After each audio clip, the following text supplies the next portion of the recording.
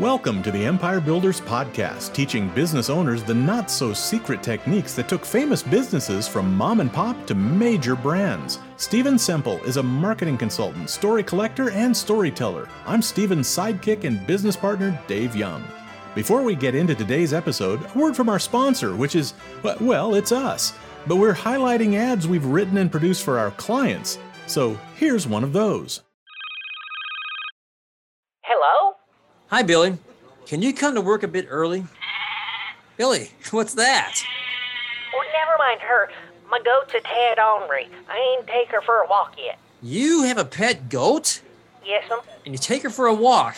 I can't let her walk herself. She'll chase cats and get lost. Your goat goes on walks and chases cats? Yes'm. And I thought I heard it all. What's her name? Billy? Your cat-chasing female goat is called Billy. Yes'm. I named her after myself. Billy Goat Jr. Hold up.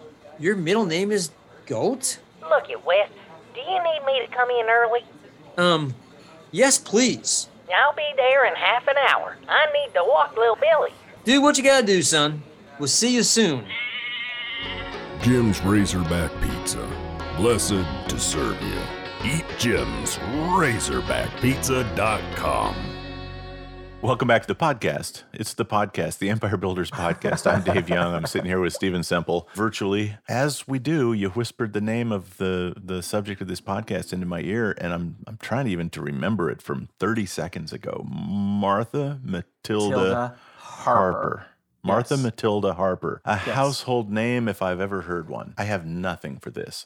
And she should be a household name. There should be business schools with her name on it, and she should be a woman that we are studying in business school. When I came across this story, I was shocked that I'd never heard of this woman, especially since she was born in Canada on top of all of that. And it is one of these ones that I'm really happy and proud to share because her story needs to be told. Her story really needs to be told. As you learn about her, I think you'll be as blown away as I was, because we often think of Ray Kroc from McDonald's is often referred to as the father of franchising.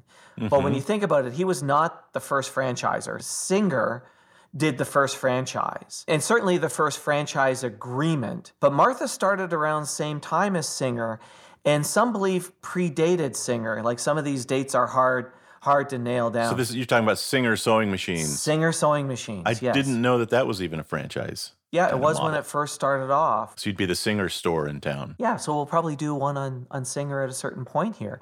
But 60 years before Ray Kroc came along, Martha built a chain of 500 hair salons all over the world using a franchise model. Oh, wow. Right? 500. 500.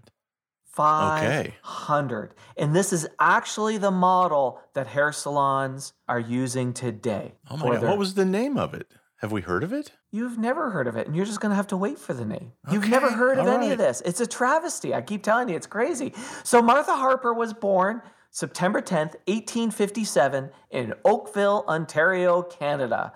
And she was the fourth of 10 children, all of whom shared a one-room log cabin. So they were very, very poor.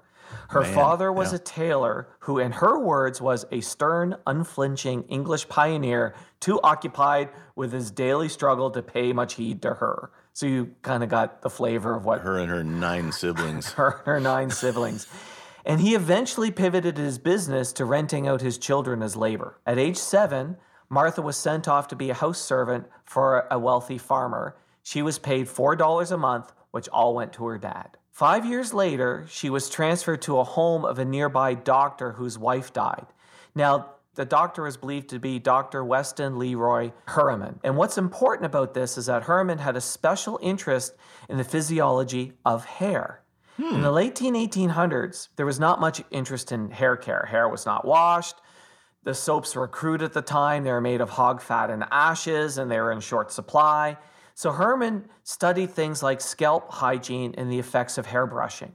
And he shared these interests with Martha, who was eager to learn. So you could kind of picture him doing this stuff and at the end of the day, kind of sharing that with her. You could kind of imagine that, right? When he died in 1879, he left Martha a small amount of money and a recipe for a hair tonic made from herbs. So she's now 25 years old, and she decides to move to Rochester, New York for a fresh start. And we forget that at this time, Rochester was a booming place. Rochester, New York, at this time was a real booming place and very, very progressive. It was a hotbed for the suffragette movement.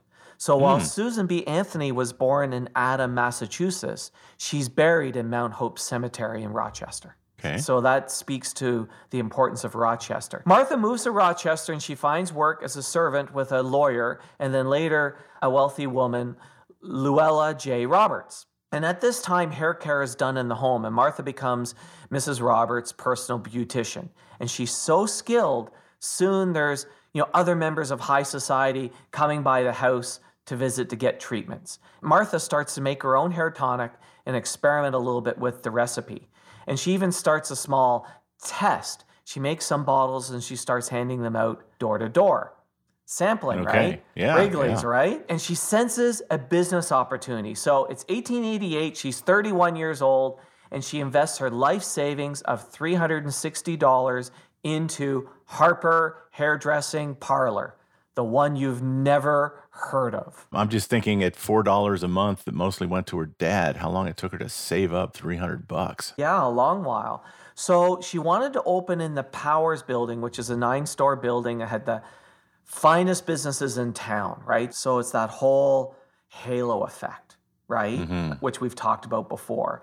And she wanted to design this hairdressing parlor with a luxury feel and healthy and purity and all those things. And she even created the Harper method. Customers were treated to the Harper method. She named it. She made a thing and she created a brand. She named it. It's a 2-hour treatment where there was a facial, head and shoulder massage, and she had all sorts of names for all the things that she did.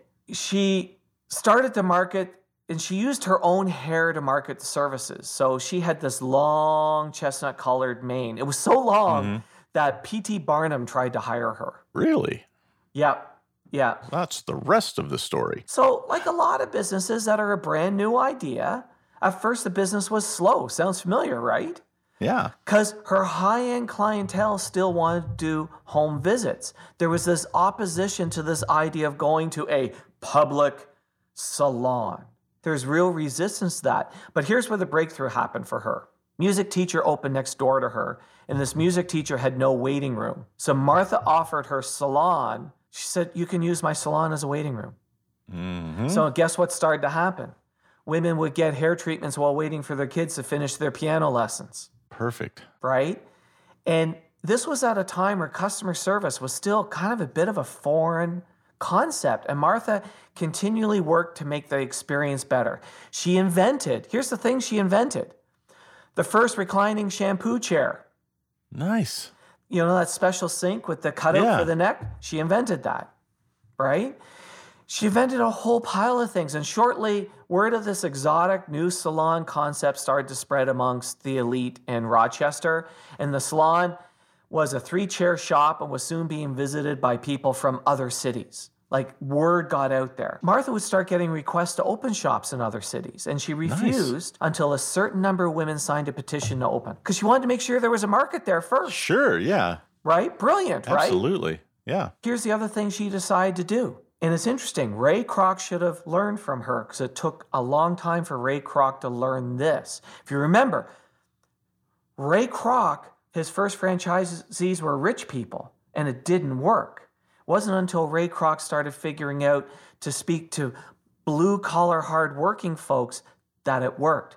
She decided right out of the gate she was going to hire women like her, lower-class servants and maids. People that know how to work hard that just need a plan. Right.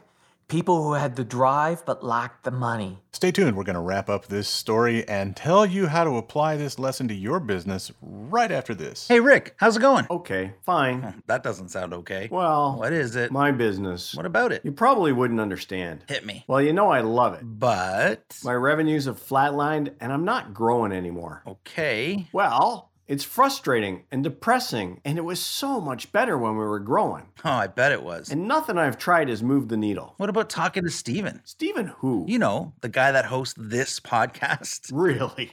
You think he could help? I hear he runs a paid-for-performance marketing agency. I wonder how that works. Why don't you ask him? How? Book one of those free starter sessions on the podcast website. I don't know. You can't say you've tried everything if you don't try this. You're right. I might even learn something. I bet you do. Thanks, man. Let's go grab a bite. Yeah, sounds good. Right after you call Steven. Okay. Book your starter session on this podcast's website. Just visit theempirebuilderspodcast.com and click on Get Started. Let's pick up our story where we left off, and trust me, you haven't missed a thing. It would have been easy to do this with the leap, but it's not always the best thing. Again, Ray Kroc learned this experience by the hard way. Had he gone to a business school with her name on it, he would have learned from her. But they didn't have money. These people didn't have money. So what she did is they would pay a fee that was done as a loan.